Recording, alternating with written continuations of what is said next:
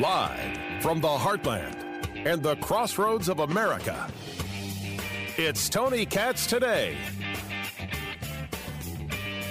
The politics of the COVID-19 vaccine rollout have already become tiresome. And the first shipment of the vaccine was just shipped a couple of weeks ago. We're told by many in the media and Democrats, sometimes one and the same, that we're falling behind with the vaccine rollout. Is that true? Or in a hopelessly divided nation, is this just politics as usual? As always, much of this criticism is due to, in my belief, it's politics. I'm Fingers Malloy, filling in for Tony. This is Tony Katz Today. And let us begin with President-elect Joe Biden. He was speaking at an event in Delaware, and he was talking about the vaccine rollout. And as always, politics is involved in everything in our country today. He had this to say about the vaccine rollout. The Trump administration's plan to distribute vaccines is falling behind, far behind. We're grateful to the companies, the doctors, the scientists, the researchers, the clinical trial participants, and Operation Warp Speed for developing the vaccines quickly. But as I long feared and warned, the effort to distribute and administer the vaccine.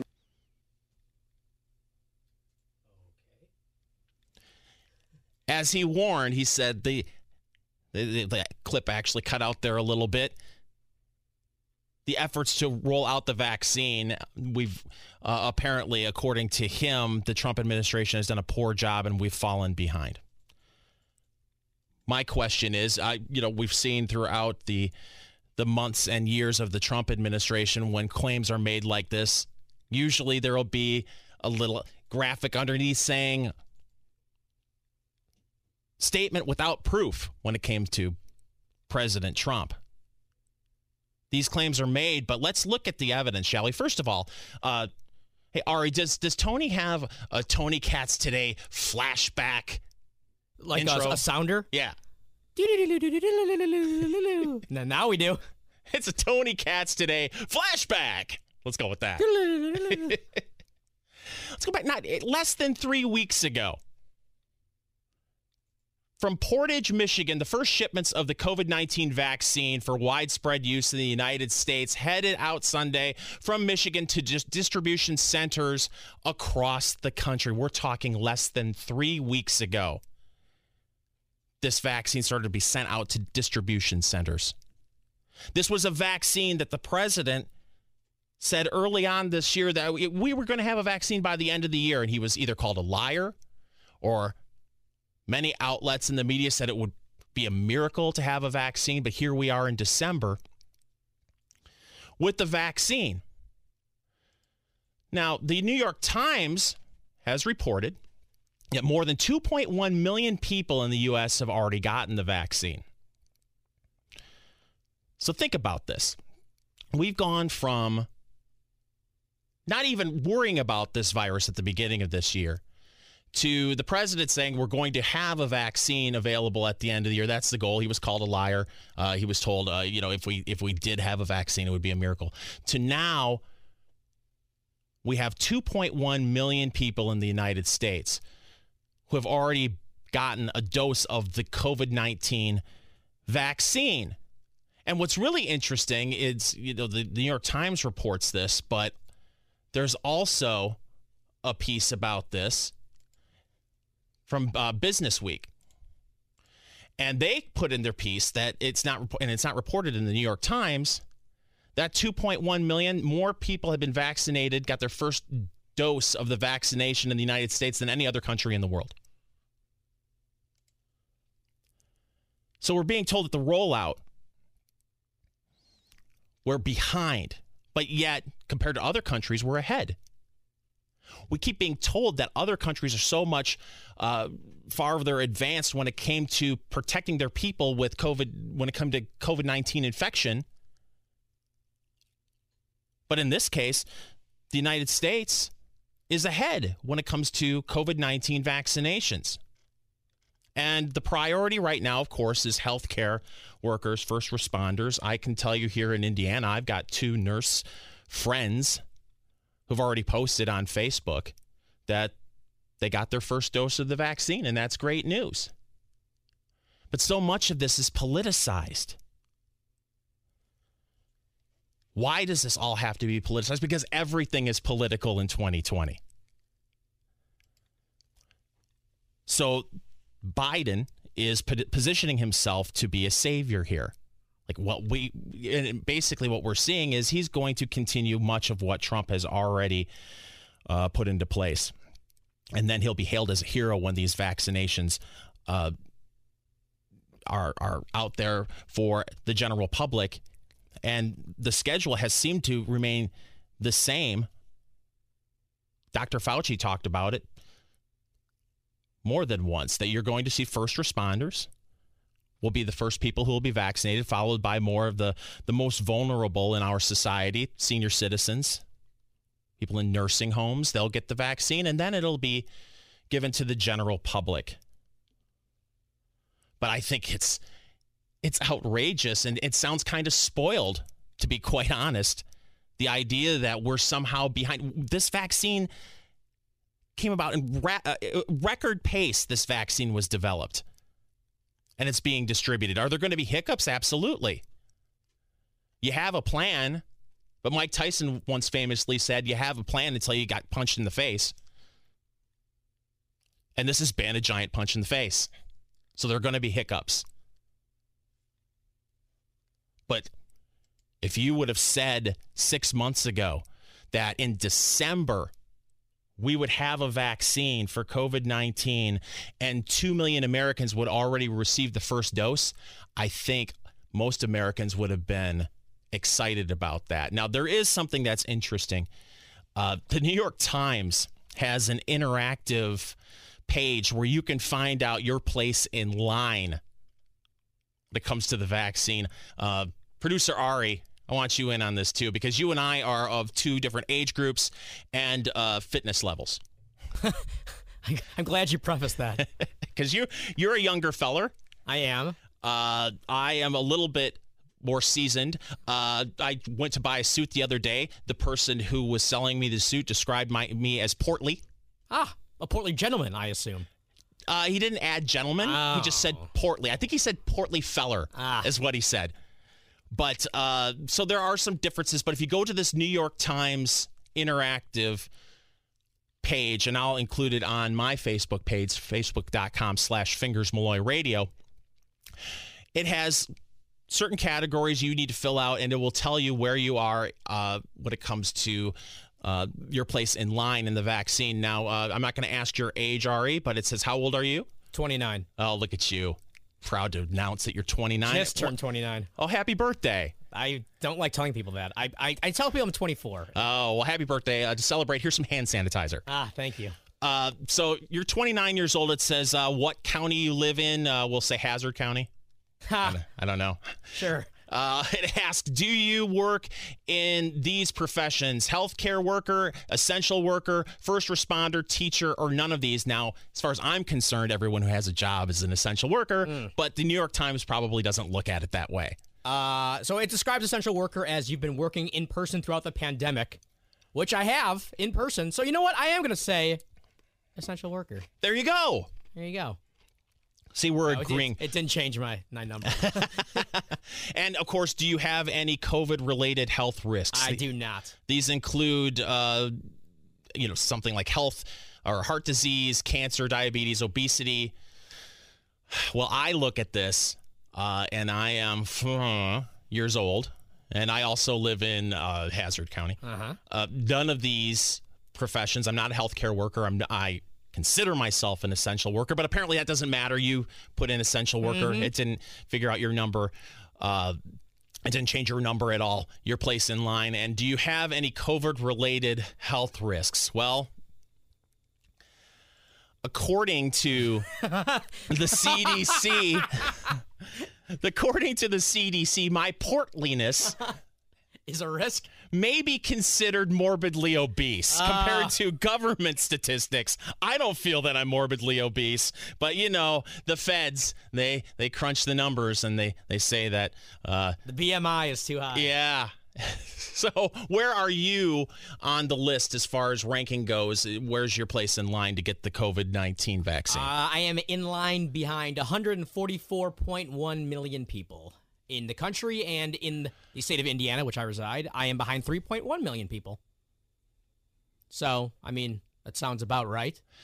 Well, this is what comes with age and chunkiness. I am behind 23 million people. Wow, that's across a big the jump. United States. Yeah, and when it comes to Indiana, I'm behind 492,000 people. Wow, you're going to be one of the first. Yeah, and in my county, 20,600. Yeah, I'm at 113,000. Well, so that's a fun little interactive page that you need to check out. Again, I'll have it on my Facebook page, facebook.com/FingersMalloy Radio. Bottom line is, I think, rather than trying to politicize this vaccine, we need to be grateful. A lot of hard work was done by these corporations and a lot of red tape was cut. That should be the take, not that we're behind. I'm Fingers Malloy filling in for Tony Katz. This is Tony Katz Today. There's a weird new media narrative coming out of Nashville that we need to discuss. But before we do, I want to put a bow on the conversation we had about the vaccines. Welcome back. This is Tony Katz Today. I'm Fingers Malloy of the Eat, Drink, Smoke radio program, filling in for Tony.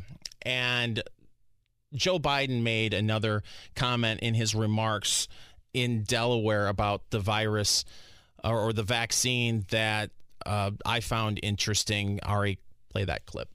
I hope the president will clearly and unambiguously urge all Americans to take the vaccine once it's available. I took it to instill public confidence in the vaccine. President-elect Harris took hers today for the same reason. And when the president's doctors recommend it, President Trump should take it. President-elect Kamala Harris, first of all. President-elect Harris took... President-elect Harris.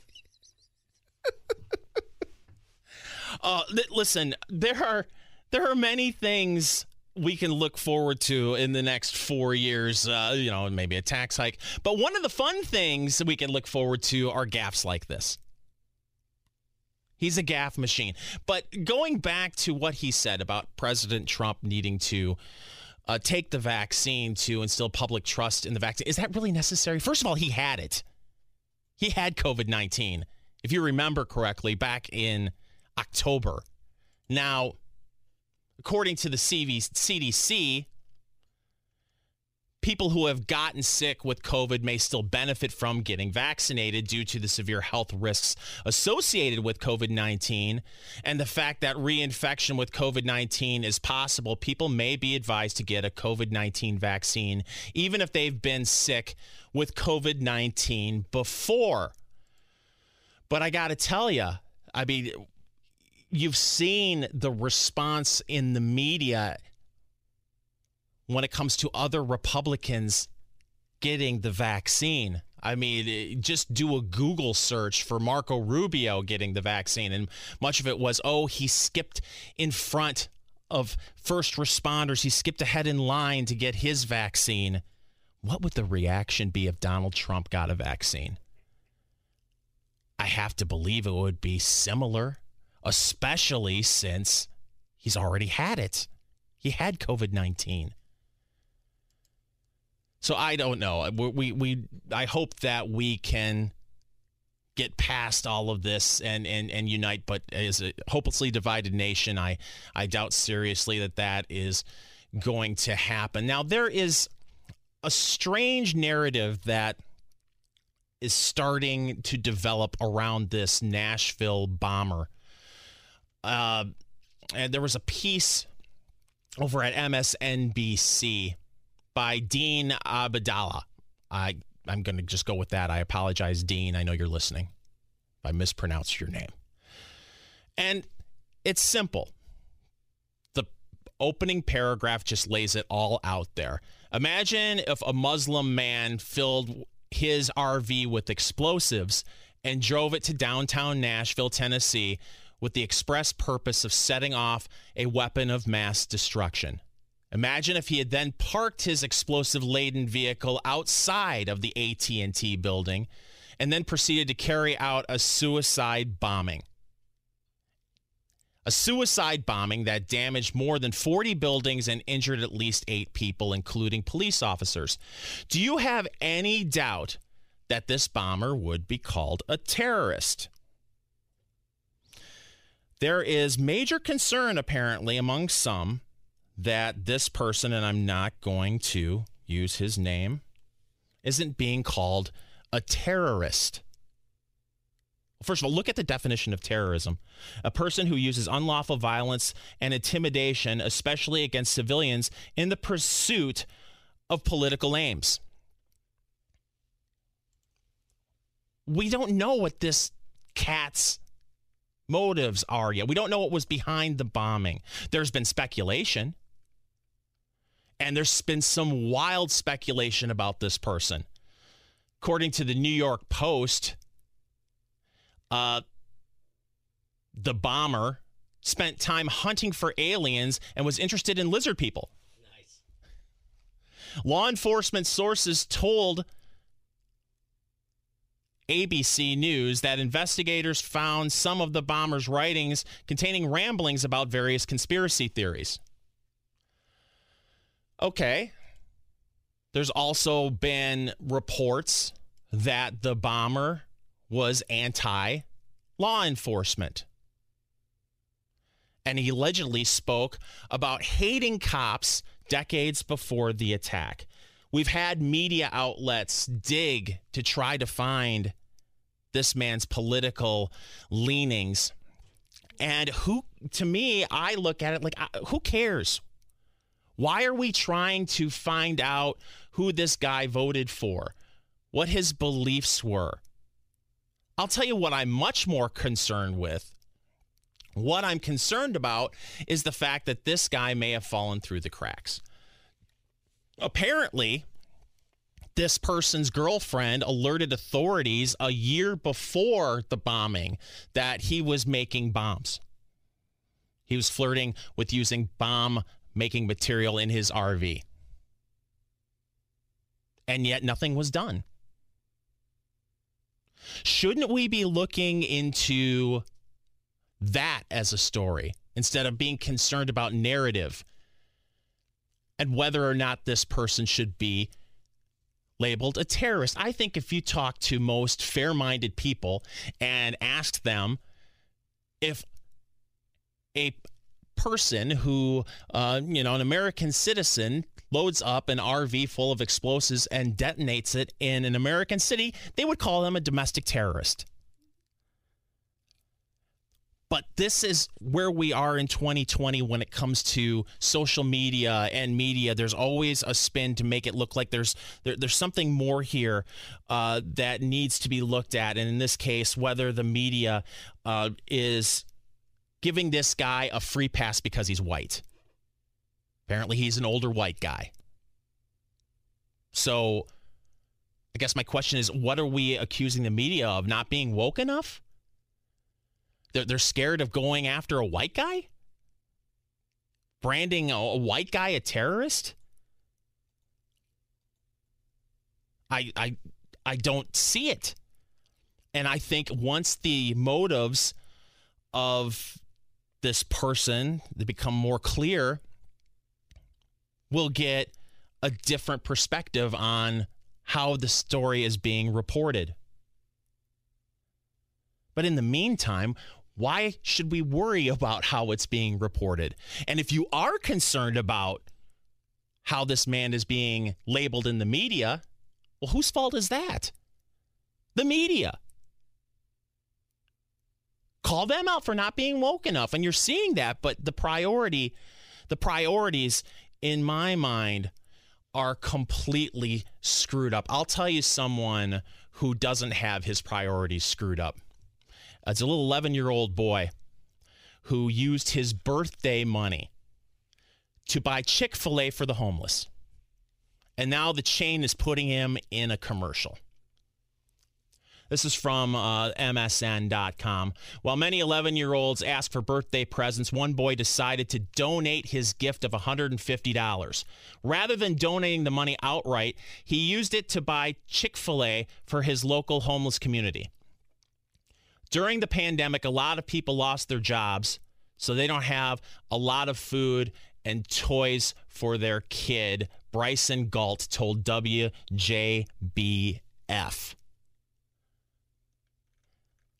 What a fantastic story. Well, Chick-fil-A caught wind of Galt's generosity and reached out. Chick-fil-A told him, "We know you didn't do this to get acknowledged, but we see that in you." And they offered the youngster a commercial spot, which will reportedly air in January. We need more stories like this going into 2021. Good on this young man. Good on Bryson Galt. I'm Fingers Malloy. I'm part of the Eat, Drink, Smoke radio program that Tony hosts. I'm the co-host. You can find it right here on WIBC from 3 to 5 on Saturdays, and where all great podcasts are found. I also host a show on Wham Talk 1600 AM in Ann Arbor, Michigan on the weekends. And you can check out that podcast where all fine podcasts are found. And also follow me on Twitter at Fingers Malloy. The Facebook page is facebook.com/Fingers Malloy Radio, and the website fingersmalloy.com.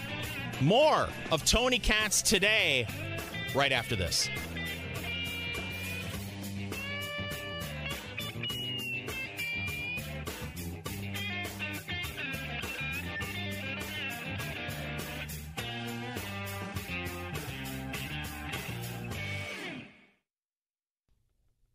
The lockdowns across the country continue, and the ones in California are just out of control. Welcome back to Tony Katz Today. I'm Fingers Malloy, the Eat, Drink, Smoke radio program, filling in for Tony. And, you know, I like to focus on California a lot.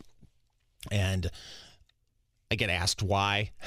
Hey, if we're in the Midwest, this is California. Let California people deal with California. Well, that's where a lot of these crazy ideas start. And then their tentacles of these crazy ideas start floating out through the rest of the country. And you're seeing people in California, they're moving out of California in droves to avoid the overregulation, the overtaxation, and now these lockdowns. And they're moving to Texas. They're moving to Nevada. Maybe even moving to Indiana.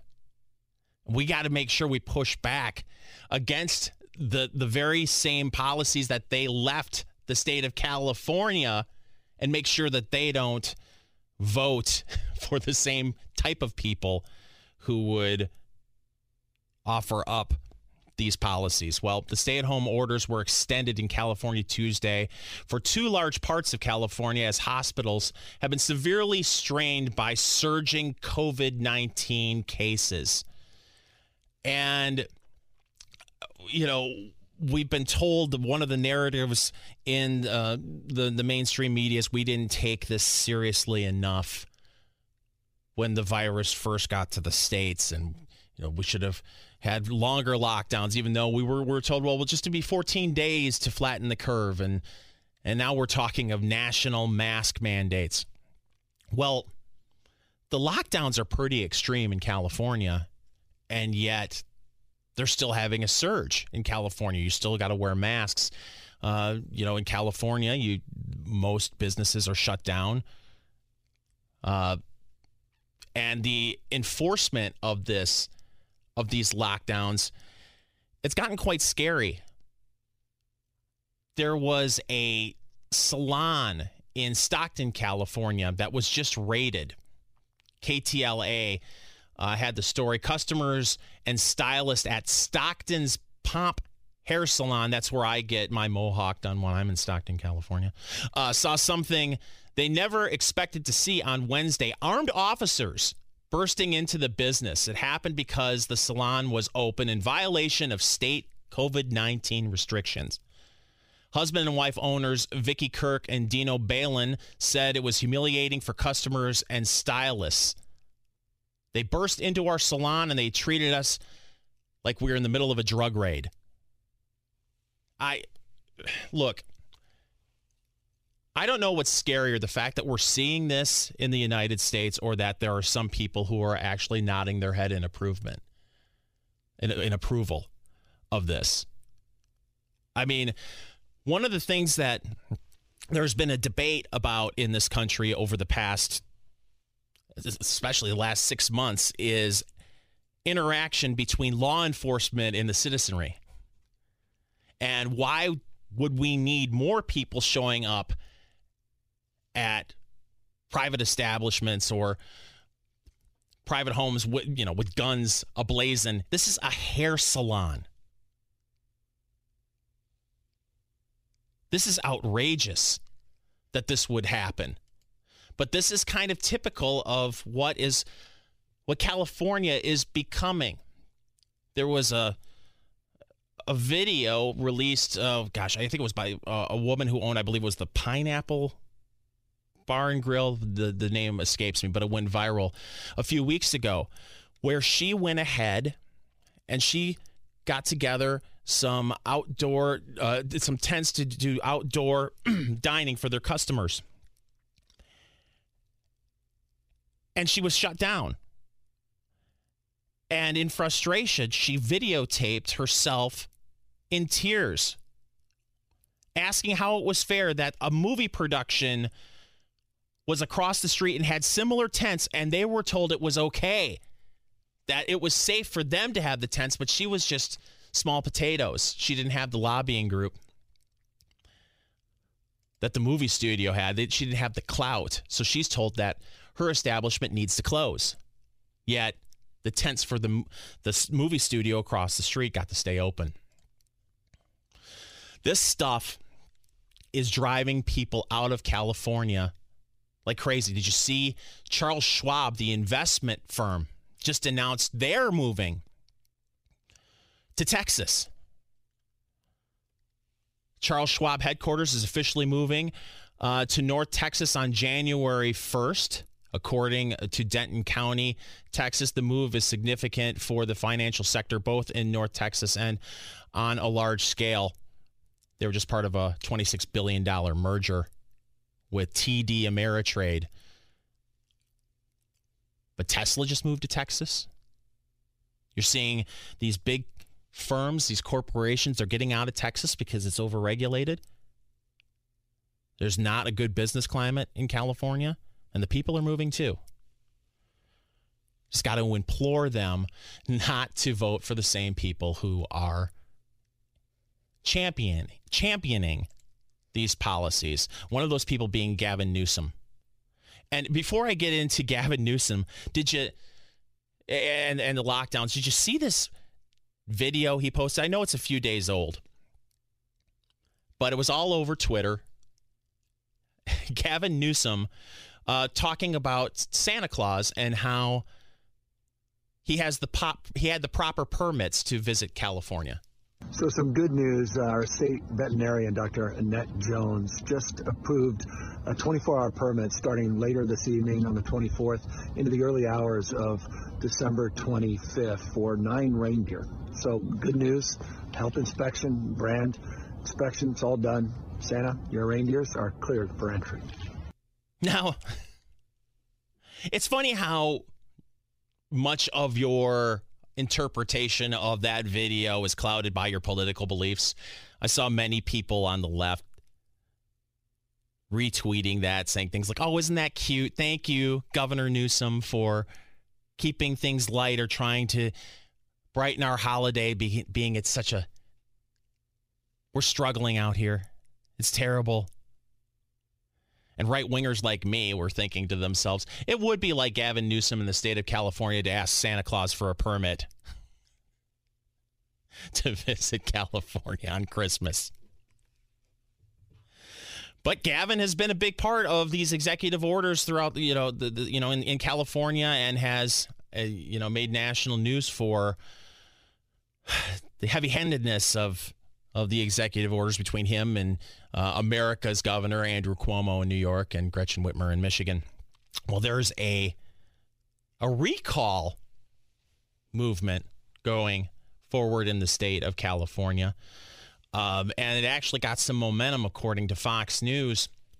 A campaign to recall Governor Newsom is picking up steam, with individual donors offering tens of thousands of dollars each, and they scored a $500,000 from an Irvine-based consulting firm. Listen, I think it's great that this recall effort is underway. I think that politicians need to understand, and office holders need to understand, that when they say that we're all in this together, we really aren't all in this together. When you are collecting a paycheck and your life hasn't been impacted much when it comes to these lockdowns, and yet you're asking small businesses to shut down, to lose their livelihoods for weeks, months. There need to be consequences for these decisions, especially when it's not clear as if these decisions are really having any impact on the virus. California has been in lockdown for some time, and yet we're seeing these increases in COVID-19 cases and ICU beds being taken up in California hospitals. This is happening in other parts of the country, but the economy in a lot of these states have remained somewhat open. There are mask mandates, but there are also regulations, and there are regulations saying, well, you could only maybe have 50% capacity in a restaurant, but at least they've allowed these businesses to breathe a little. Not so in California. So why do we talk about this? Because people are leaving California, and I say, don't California my America. I'm Fingers Malloy, in for Tony Katz. This is Tony Katz Today. Remember when you used to go out and buy Christmas gifts, and you'd go to the store and you'd pick up a gift and you'd put it in your cart and you would take it to a cashier and you would check out and you'd take that gift home with you? Or you ordered something online and it was delivered to you by a guy in a truck? Well, things are about to change. Welcome back to Tony Katz Today. I'm Fingers Malloy, filling in for Tony, and this story frightens me. I'll be honest with you. I don't scare easily, but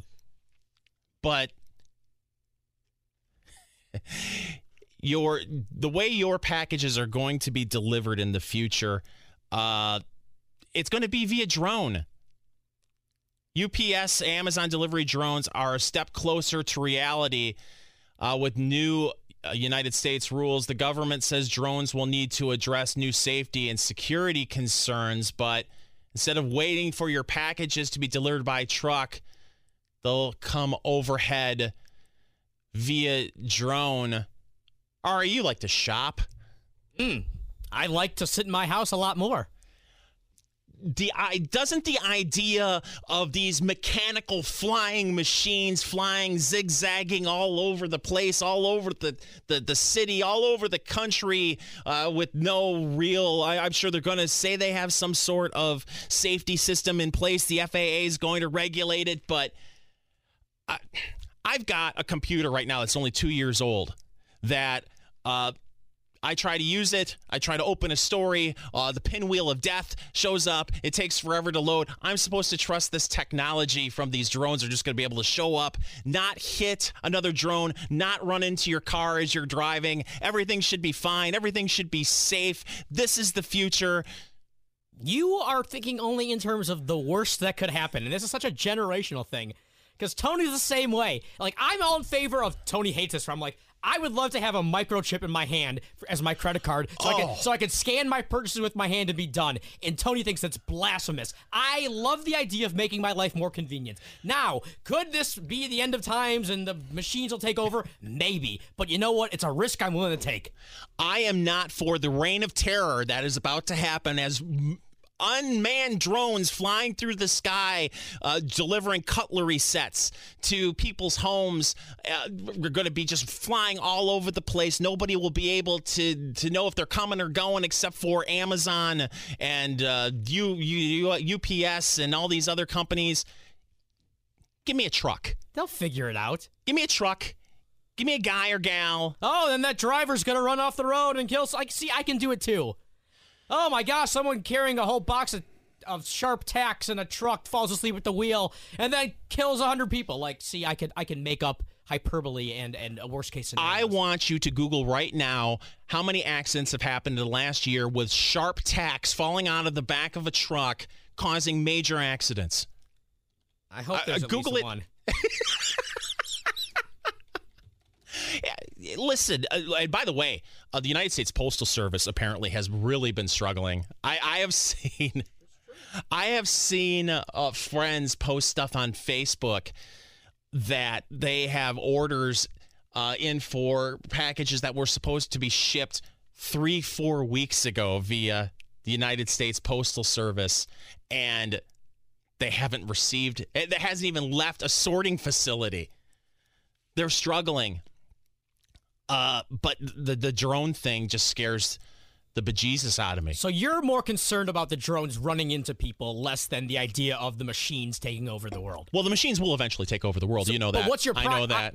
Obviously. But what is your primary concern? Is it that, or is it the logistics of flying things, hitting things? Well, it's a couple of things. First of all, I like a good cigar. I like sitting out in the backyard smoking my cigar. That's why I'm part of the Eat, Drink, Smoke radio program. Sure. Smoke a fine cigar.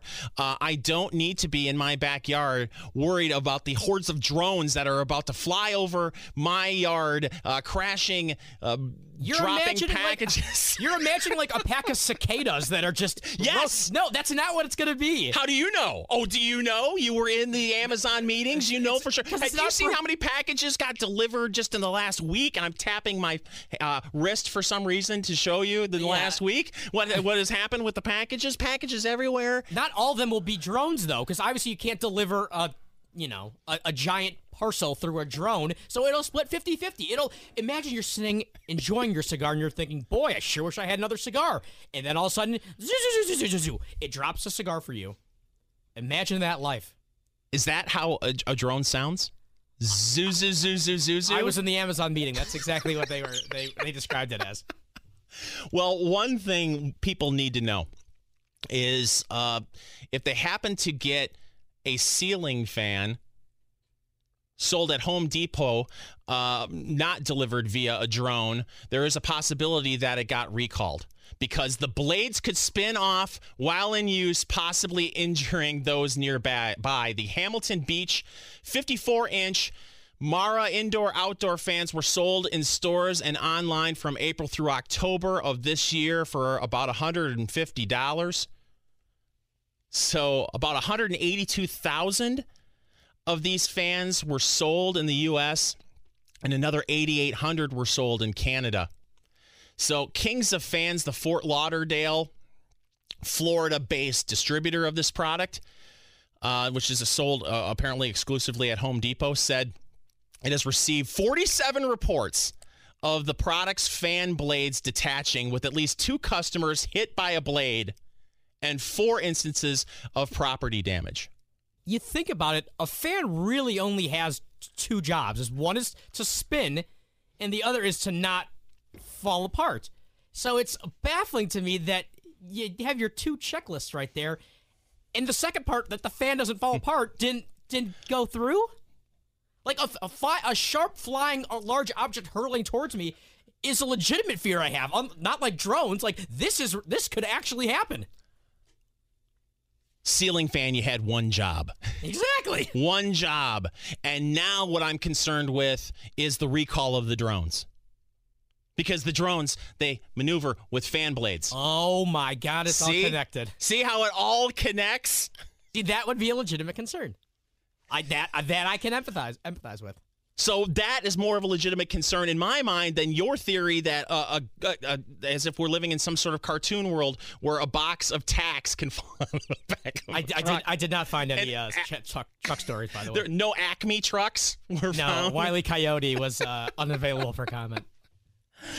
I'm Fingers Malloy. Follow me on Twitter at Fingers Malloy. Fingers Malloy Radio is where you can find me on Facebook. And, of course, the Eat, Drink, Smoke radio program, which I co-host with Tony Katz. Find the podcast where all fine podcasts are sold.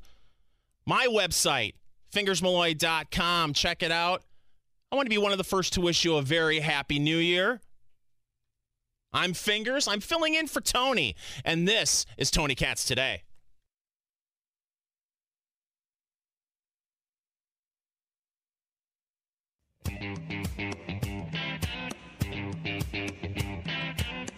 Live from the heartland and the crossroads of America, it's Tony Katz Today. Oh, it's stimulus check time. Money, money, money, money. Government making it rain. Looks like we're going to get $600 if you qualify. Maybe $2,000. I wouldn't count on that just yet. I'm Fingers Malloy in for Tony Katz. This is Tony Katz Today. So, believe it or not, we're already hearing reports that people are getting their $600 stimulus payments. According to the White House, the first stimulus checks could hit bank accounts as early as last night.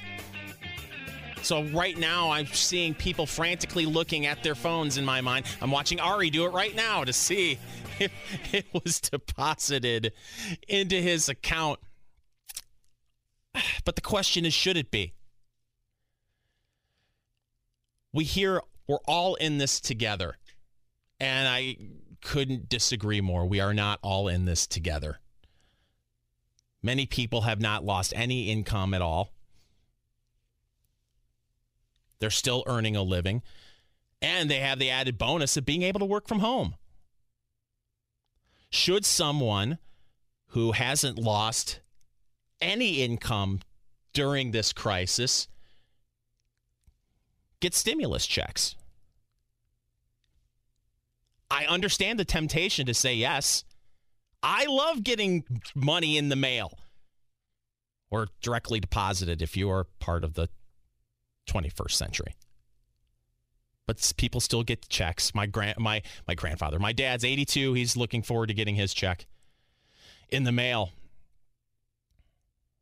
But should you get a check if you haven't been struggling financially during this crisis? My answer is no, you shouldn't. The stimulus check should only be targeted to people who've lost their job, who have been struggling. But we're going to see now that that's not going to be the case. Everyone's going to get it. Most people are going to get it who qualified for it, just like they did under the CARES Act. Well, now there's been a push. President Trump has tried to lead this push to increase the stimulus check to $2,000. Senate Majority Leader Mitch McConnell on Tuesday introduced a bill tying $2,000 stimulus checks to unrelated items on President Trump's agenda. A full repeal of Section 230 of the Communications Decency Act and the creation of a new congressional committee to further investigate the integrity of the 2020 U.S. elections. Now, I'm going to pass on the Section 230 Communications Decency Act for a second. And I want to get into this creation of a congressional committee to further investigate the integrity of the 2020 elections. Why is that a problem? Why should that be a problem? Listen, first of all, we all know that many of these committees are nothing but a big taffy pull. Nothing's going to happen. Sure, there may be some high-profile hearings, and there will be some sort of blue ribbon panel, There'll be a report that the president will have a press conference and thank the members of the committee for their dedicated hard work in researching whether or not we had problems during the 2020 election when it comes to the integrity of the election. But then nothing ever happens. But there's pushback against this committee, and I have to ask why. Look, you don't have to be all in on the idea that the election was stolen from Donald Trump to take a look at what happened since Election Day and prior to the election and say, well, something stinks here. Just look at Fulton County, Georgia, where precinct workers told Republican poll watchers that they were going to stop counting the votes at 10:30 p.m. on election night. And so they went home along with members of the mainstream or the members of the media, and they continued to count in the basement until 1:30 in the morning. Can't look into that a little bit further? Find out if any election laws were broken? Why should that not be investigated? Everyone should look at that and at least raise the question, is that right? Is that legal? Should that have happened? Why is that okay? Some of the stuff that happened in Philly is very shady. Some of the stuff that happened in Detroit, there's video footage of people putting up cardboard pieces of cardboard on the windows so people couldn't look in on them. What were they trying to keep Vladimir Putin out? What was the point of doing that? There's nothing wrong with asking whether or not there were any shenanigans pulled in the 2020 election.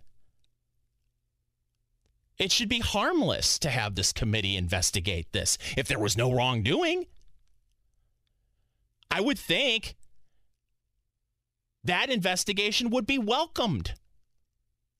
Oh, and by the way, if there is voter intimidation on the right, and that's exposed, then that should be exposed too. We should have fair elections in this country. And if there is a question, and it has been reported, I just documented a couple of instances where things looked a little fishy, it should be looked into.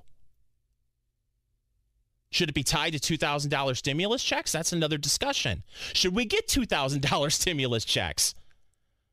I know this may be an unpopular opinion with some, but that answer should be no. Listen, I love the idea of getting back more of the money I paid to the feds, who I think waste much of my taxpayer money. But I'm employed. I'm not struggling. Many people are. Many people are struggling today because governors and mayors around the country have decided that they want to shut down small businesses to slow the spread of COVID-19. Those are the people who need to be assisted. And I am a small government guy. I'm a free market guy. But when the government steps in and shuts your business down, better have a plan to help these people. Those are the people who should get help. And if Mitch McConnell wants to tie an investigation into the integrity of the election, listen, the whole reason why this plan was delayed 9 months was because there were pet projects that libs wanted thrown into the bill. Say it's about time we throw in some things that the political right would want. But it may torpedo the $2,000. Does that anger you? It angers me that we're offering $2,000 stimulus checks instead of offering small business people the opportunity to keep their businesses open. And I think most people who are eligible for these stimulus checks who don't have a job, while the stimulus check would be nice, they would just like to have their job back and their life back. And that's what the focus should be. I'm Fingers Malloy, in for Tony Katz. This is Tony Katz Today. Cool.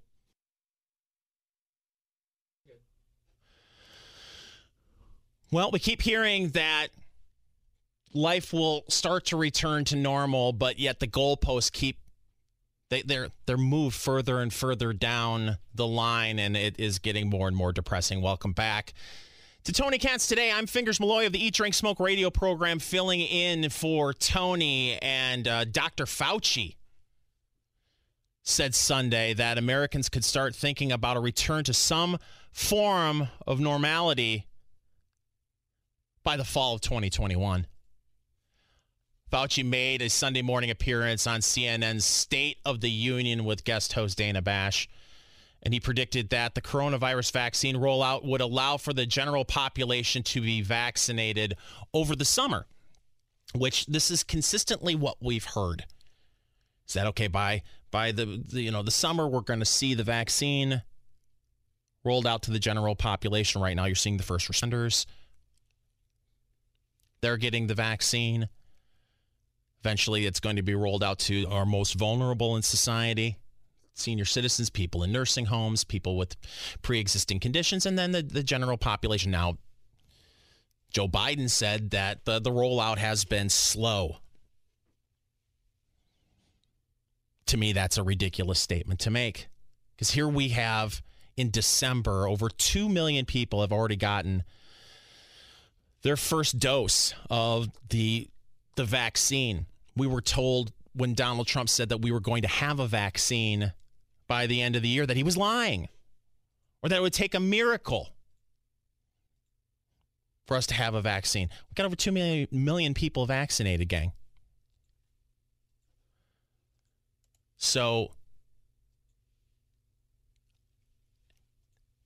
we are going forward with the vaccinations in a way that seems to be on schedule, no matter what some in the media and some in the Democratic Party are saying. But the mantra that we're all in this together and we're all going to get through this, and we're all in this is going to be something that we're going to get through, and the economy will rebound. The impact of these lockdowns has been dramatic and disturbing, and if we're all going to wear masks, it's time to open things up. I don't think America is prepared for going from 2 weeks to flatten the curve, 14 days to, really things aren't going to be completely back to somewhat normal until fall of 2021. We've talked about how this has had an impact on the travel industry, on Eat, Drink, Smoke, and the hospitality industry and restaurant chains. It's amazing how many restaurants have closed since this pandemic started. There was a list put out by Explore.com, 53 restaurant chains that are on the brink of disappearing entirely. Ari, I'll bring you in on this because I eat food. Like you, or like me, you like food. I do. It's enjoyable. Tasty. Yes, indeed. So you look at some of these restaurants, and at one point, I believe there was a study that came out, so 1 in 6 restaurants have closed and may never come back.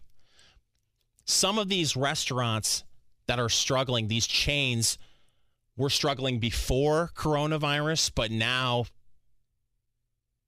they're really in deep trouble. Applebee's. Yeah, they were in trouble before. Yeah, they opened their doors for the first time in 1980. So far, Applebee's has closed more than 120 of its locations, down to approximately 1,200 locations. Still a lot of locations, but they're struggling. Another place, this breaks my heart. Hooters. Yeah, So were they struggling before the pandemic? They were struggling before the pandemic. But now things have become even worse for Hooters, and I'm quite frankly surprised that this business model Has lasted this long? Has lasted this long. I mean, politically correct times here in 2020, going into 2021, you do see other restaurants with the same kind of theme, which is the scantily clad waitress saying, "Oh dear, I've had other customers in here today, but you're my favorite." That's right. But she always meant it when she was talking to me. Well, they've had a slow and steady decline over the last decade, but the coronavirus has hit it really hard. More than 7% of their locations have been closed, and they've lost millions of dollars in earnings. And to me, listen, I'm a wing guy. We talked about this off the air, Yeah. Ari. I could eat, and again, I'm a portly feller. I could eat a bowl of just their breading. That seems like a lot of carbs. It's not keto friendly. Nah. I do love wings as well. That's my favorite food. Boston Market. This surprises me a little that doesn't bit. surprise. They didn't have a strong. I guess they did have a strong to-go infrastructure. So that does surprise me. Yeah, Boston Market hit its peak in the 1990s with over 1,100 locations. At this point, less than 400 Boston Markets are still open in the United States. But the one that really should not be a shock to anyone, there's two on the list. Golden Corral. Yeah, buffets. Yeah, an Old Country buffet. Well, what's the common theme? Right. I mean, we've talked about this on the Eat, Drink, Smoke radio program about how buffets have had to reinvent themselves in the times of COVID-19. Especially you find this in Las Vegas, where, hey, listen, you go to Las Vegas, that's the thing to do. One of the things to do besides gambling, of course, and drinking is go to the buffet. Yeah, love it. And you've seen the buffets, a lot of them in Vegas have not reopened, or if they have, they've done one of two things. They've either become sit-down restaurants that have a smaller menu that you they give you a tablet, or they've got, this is a really cool feature now that you see where they've got a code reader on the table and you can look at a menu on your phone. Yeah. You just press the button, they bring you the food. Yeah. Like the Brazilian steakhouses. Yeah, exactly. I don't hate that. No. Or the other thing they've done is they've put a velvet rope in front of the buffet food, and they'll have attendants behind the rope, and you could point to, oh, give me that piece of pepperoni pizza. We all know velvet stops COVID, so that's perfect. Right. That should be on a billboard. Velvet really. stops COVID? Yeah. Yes. Well, speaking of billboards, can we talk for a second? This is the strangest of times. I'm driving home over the holiday, and I'm originally from Michigan. I'm driving back to Indianapolis. I'm heading down I-69, and there's a billboard right outside of Muncie, Indiana, and it says, "Wash your hands," and it has two hands underneath a faucet demonstrating to you that you should be washing your hands. Sure. And I couldn't help but think to myself, is this where we're at in 2020, where people think that that's some sort of effective use of a billboard? Like someone's driving down I-69 right now going, oh, I haven't washed my hands in 3 days. Thank you, random billboard, for reminding me that I should wash my hands. It's probably necessary. A lot of people suck at washing their hands. The people who suck at washing their hands probably will not be influenced by a billboard in I-69. That's a fair point. But we're all in this together. So, according to the billboard, and really according to the CDC and human decency, wash your hands. I will say, I don't know if you've noticed this, Ari, but when I do go to a restaurant or a bar, I have noticed that the habits of men in the bathroom when it comes to washing their hands, they've gotten much more in line with what the CDC would expect of people outside of pandemic. What do you mean? They're washing their hands. Oh, I thought they were washing them differently. No, well, they are washing them differently, too. I mean, I'm not actually seeing people singing A, B, C, D, E, F, G, or whatever you're supposed to be doing while you're washing your hands. If that's what you need to do, if you need to say your ABCs while you're washing your hands. But I am noticing more people, more guys, and I don't know if this is the way it is for the ladies too, are washing their hands. Have you noticed that? Have I feel like, I guess I really haven't paid attention to the washing habits of people in the bathroom. I've kind of got other things going on. Okay. I try to focus on. But are you saying that before the pandemic, you would notice people not washing their hands? Yes, because that grosses me out. The idea that someone could walk into a bathroom, use the bathroom, touch everything in the bathroom, and then walk out as if they were just tiptoeing through the tulips without any regard for their effect on other human beings. It grossed me out, especially if they walk out of the stall. So I would say I've been guilty of going in with the automatic flushers and, doing my business quickly and only touching myself and not washing my hands. Like I've done that before, but I'm not touching anything. And I'm not too dirty down there. You're the worst. I'm not touching it. Your whole point was that I was touching all the walls and flushing things. Then yeah, I'd wash my hands, but do you wash your hands after you pee at home? Yes. Why? Of course. You're not going to infect anyone at your house. Unreal. You know why? Because my mama raised me right. That's why. It feels like you're pandering to nobody. It's not like anyone the hand washing place are going to get you. At least in public, you can get shamed, like the side eye, like you slob. But at home, what are they going to do? Okay, is it weird that I notice it then when I'm in public? Because that's one of the things that just weirds me out, especially if you're in a restaurant. I mean, why do we even need to have a sign up for employees to remind them to wash their hands? They want the customers to know that this is a sanitary environment. Oh, good Lord. Bringing a touch of class to Tony Katz today. I'm Fingers Malloy. He's producer Ari. Remember, you could catch me. I'm the co-host of Eat, Drink, Smoke with Tony Katz. You could hear it on WIBC from 3 to 5 on Saturday afternoons. Of course, you could find the podcast where all fine podcasts are sold. I also host a radio show on Wham Talk 1600 in Michigan. You find that podcast on iTunes and Apple Music, and where all fine podcasts are sold as well. Check out the website, fingersmalloy.com. That's where you can find all things me. New York Times bestselling author Carol Roth will join us after the break. This is Tony Katz Today.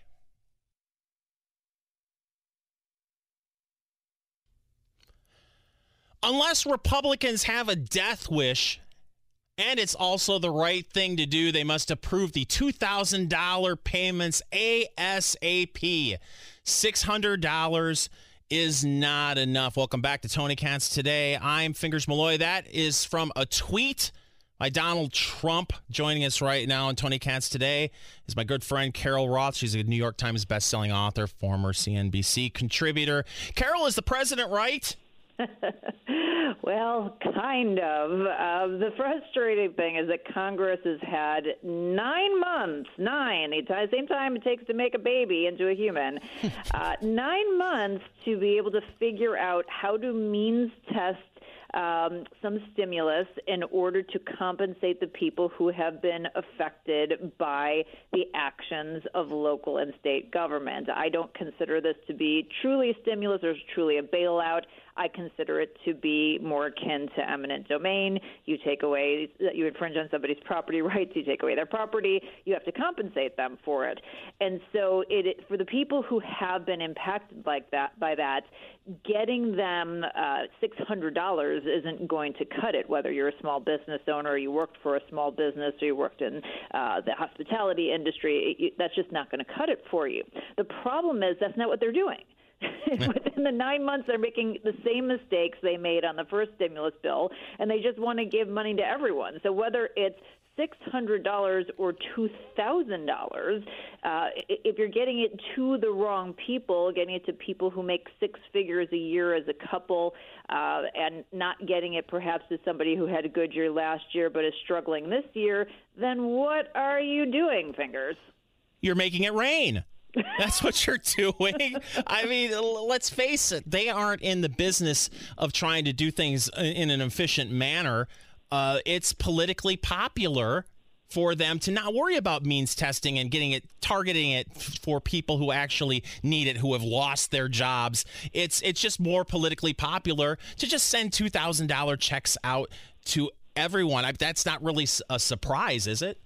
I mean, unfortunately, it's not a surprise, but the fact that they continually overspend and, do whatever they can do to send money to anyone who doesn't need it, as well as the omnibus bill that passed with this quote-unquote COVID stimulus bill that sends money overseas into all these other different institutions. It's just infuriating because the people who really need this and, the responsible thing to do is not what's being done. And unfortunately, it's not going to help those who are most in need, and it's going to end up making us all pay the price down the road when the bill comes due. And I know some people say, well, how do you know the bill is going to come due? Because if you could just print money without there being any consequences, none of us would ever have to pay taxes, and every country in the world would do that. So obviously, there are consequences to doing this, and we will all have to pay for that. Well, unfortunately, I feel like we've kind of lost the debate and narrative when it comes to these checks, because I'm in the camp where, look, I'm a small government guy, but you kind of touched on it a little bit ago. If you demand that most small businesses need to shut down, and you do it with the big hammer of government, you better have a plan to help people out. But I fear that we have kind of lost the argument on spending because, let's face it, big government spending, quelling it really has not been a priority on the right or the left in Washington, has it? No, I mean, it hasn't been. In Washington, it hasn't been at the state and the local level. If you look across all levels of government pre-COVID, so before we had all of these stimuluses and relief bills, at all levels of government, the projection was that over $8 trillion a year was getting spent, and that's somewhere in the mid-50s to low $60,000 per household is getting spent by the government, which is somewhere near the median household income in America per year. That is unfortunately, that's closer to socialism than it is to small governments and free markets, and we're certainly moving in the wrong direction.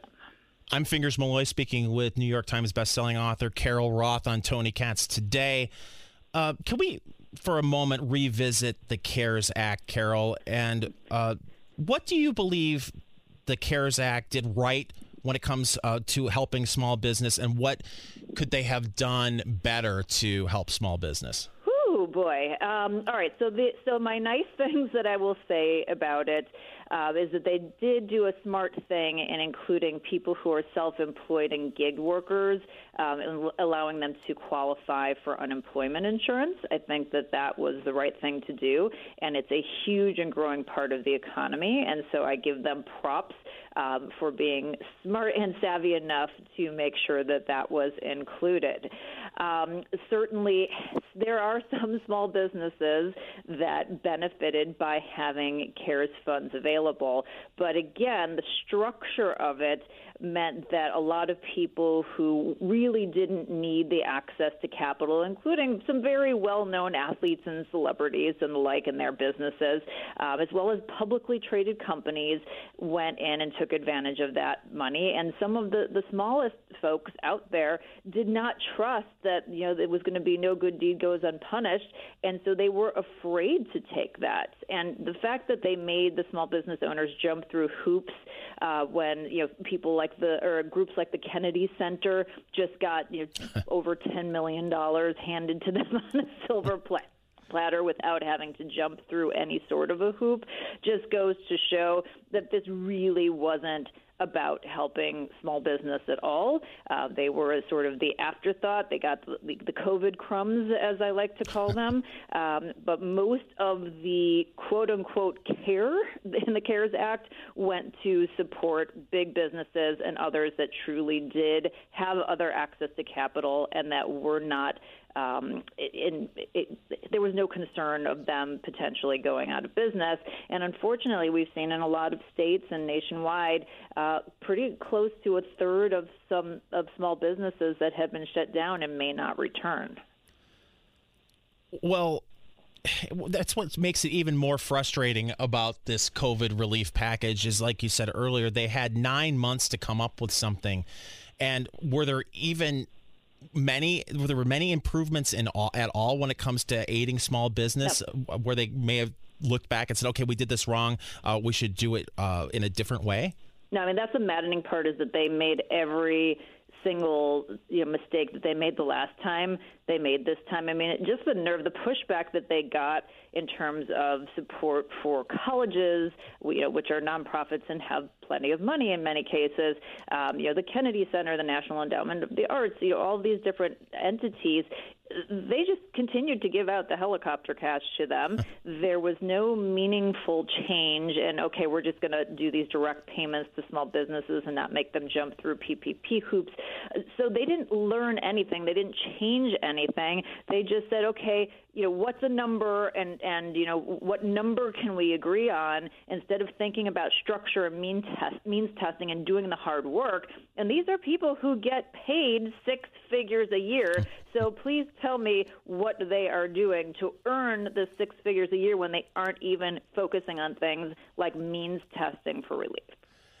Well, and now we're coming up on what may be an administration that will not be as business friendly. What fears do you have of a Biden administration when it comes to dealing with small business? Yeah, I mean, I think the biggest thing that small businesses and independent contractors have to be concerned about is his support of a piece of legislation called the PRO Act. It passed the House. It sort of died in the Senate, didn't go anywhere, but no doubt will be brought up again. It takes the language from California, which is always a scary thought, that basically shuts down the ability for you as an individual to work flexibly as an independent contractor, and tries to make everybody employees. And this really threatens the livelihood of 59 million Americans.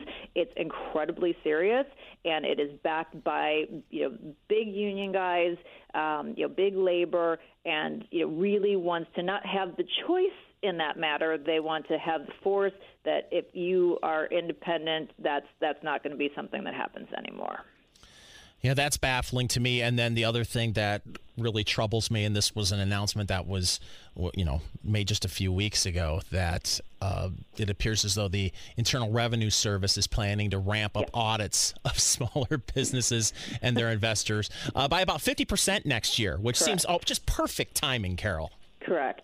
Yeah, because if you didn't have a bad enough year last year, once you get past it, we're just going to hammer you again. And that's why a lot of the small businesses didn't take the PPP money, because they were afraid that it was going to trigger some sort of audit. And there were, the rules changed 35 times between March and June. So, did you not tick a box the right way, and does that put you on the hook for money that was supposed to be relief funds? That's the concern of a small business owner, and obviously that's not what they should have been trying to achieve. Well, and now you have concerns that you may have some forgiveness on the federal level when it comes to these loans, when it comes to taxation, but there's still not a lot of clarity about what states will do. Correct. And we all know that particularly in the states that enacted these shutdowns to a large extent, like my quote-unquote great state of Illinois, it's not surprising that it aligns with states that are in financial trouble to begin with. So the landscape, at the local level, I think is going to be another area of concern, and I think it's definitely something to keep your eye on. Follow Carol on Twitter at CarolJSRoth, and find all things Carol Roth on her website, carolroth.com. Thank you, Carol. My name is Fingers. We are in for Tony Katz. This is Tony Katz Today. Some people like fast food. Some people love fast food.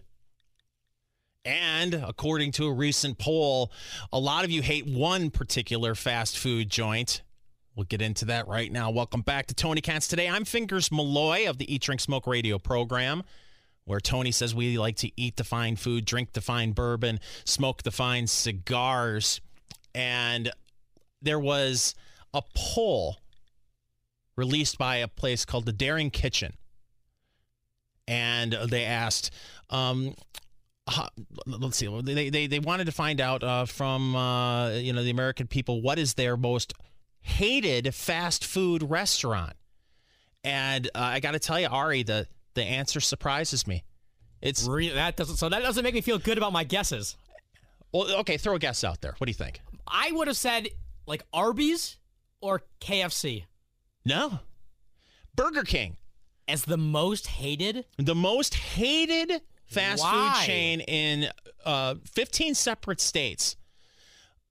And I don't understand, other than, listen, I know some people are against the whole plant-based burger options. That can't be why. Politics, and that it enters into everything.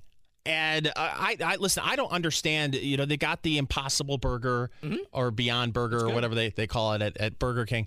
And to me, Burger King, if you get say a Whopper, they slop so much of the toppings and condiments on top of it. And by the way, it's a magic concoction that you know, you got the mayonnaise and the mustard and the ketchup and the way they all slop it on there with the pickles and onions and lettuce.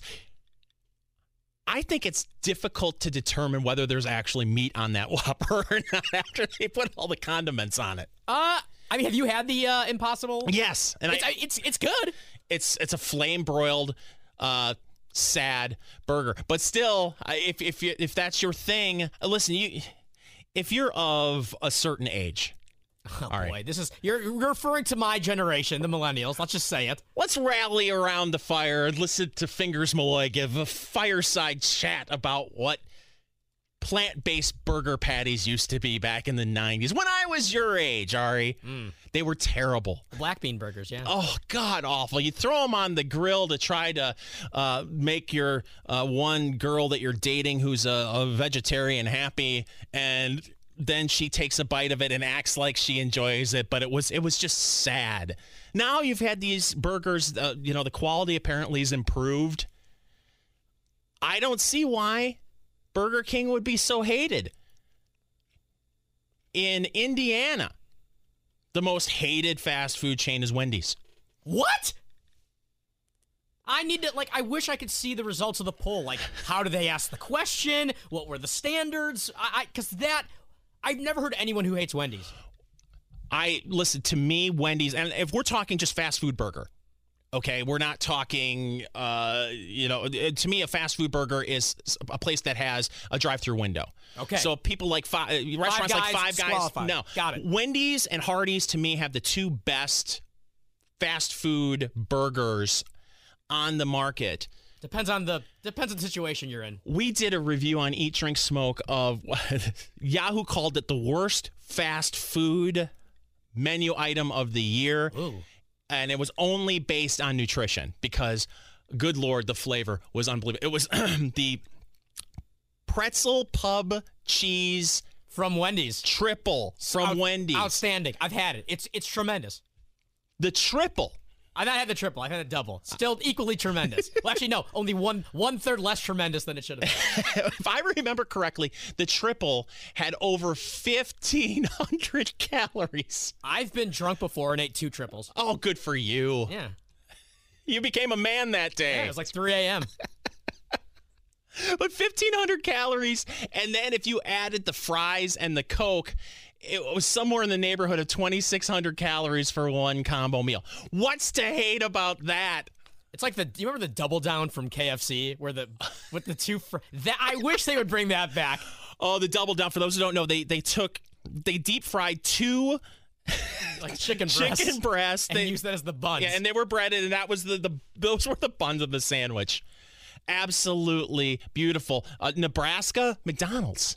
The most hated fast food restaurant chain. I don't understand the reasoning there. The only thing I can think of when it comes to McDonald's, to me, is just like it's a security blanket. It's a warm security blanket. It's always there. That's a great way to describe it. You see, maybe it's you as you grow up. You oh gosh, Happy Meals. You get the cheeseburgers, and maybe you get McDonald's out.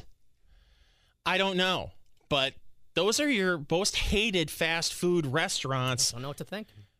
I do know what to think. Today is National Bacon Day. And nothing wrong. I thought every day was National Bacon Day. It's celebrated December 30th each year. Not to be confused, ladies and gentlemen, with International Bacon Day, which occurs the Saturday before Labor Day. Obviously, everybody knows that. Are there any special deals going on for bacon? Because that would interest me. There should be. All right. But unfortunately, And it's just like Mother's Day then, a Hallmark holiday. But one of the things that's listed in this piece about National Bacon Day is turkey bacon. That's not bacon. Is becoming more popular. I think we can establish on this show and definitely on Eat, Drink, Smoke, turkey bacon isn't bacon. No. And boneless wings are not wings. That is both of those things are facts. I'm Fingers Malloy of the Eat, Drink, Smoke radio program. Find it on WIBC from 3 to 5 on Saturday, and where fine podcasts are sold. FingersMalloy.com is the website. At Fingers Malloy on Twitter. Fingers Malloy Radio is where you can find me on Facebook. So by now you get it. My name's Fingers Malloy, and I'm in for Tony. This has been Tony Katz Today.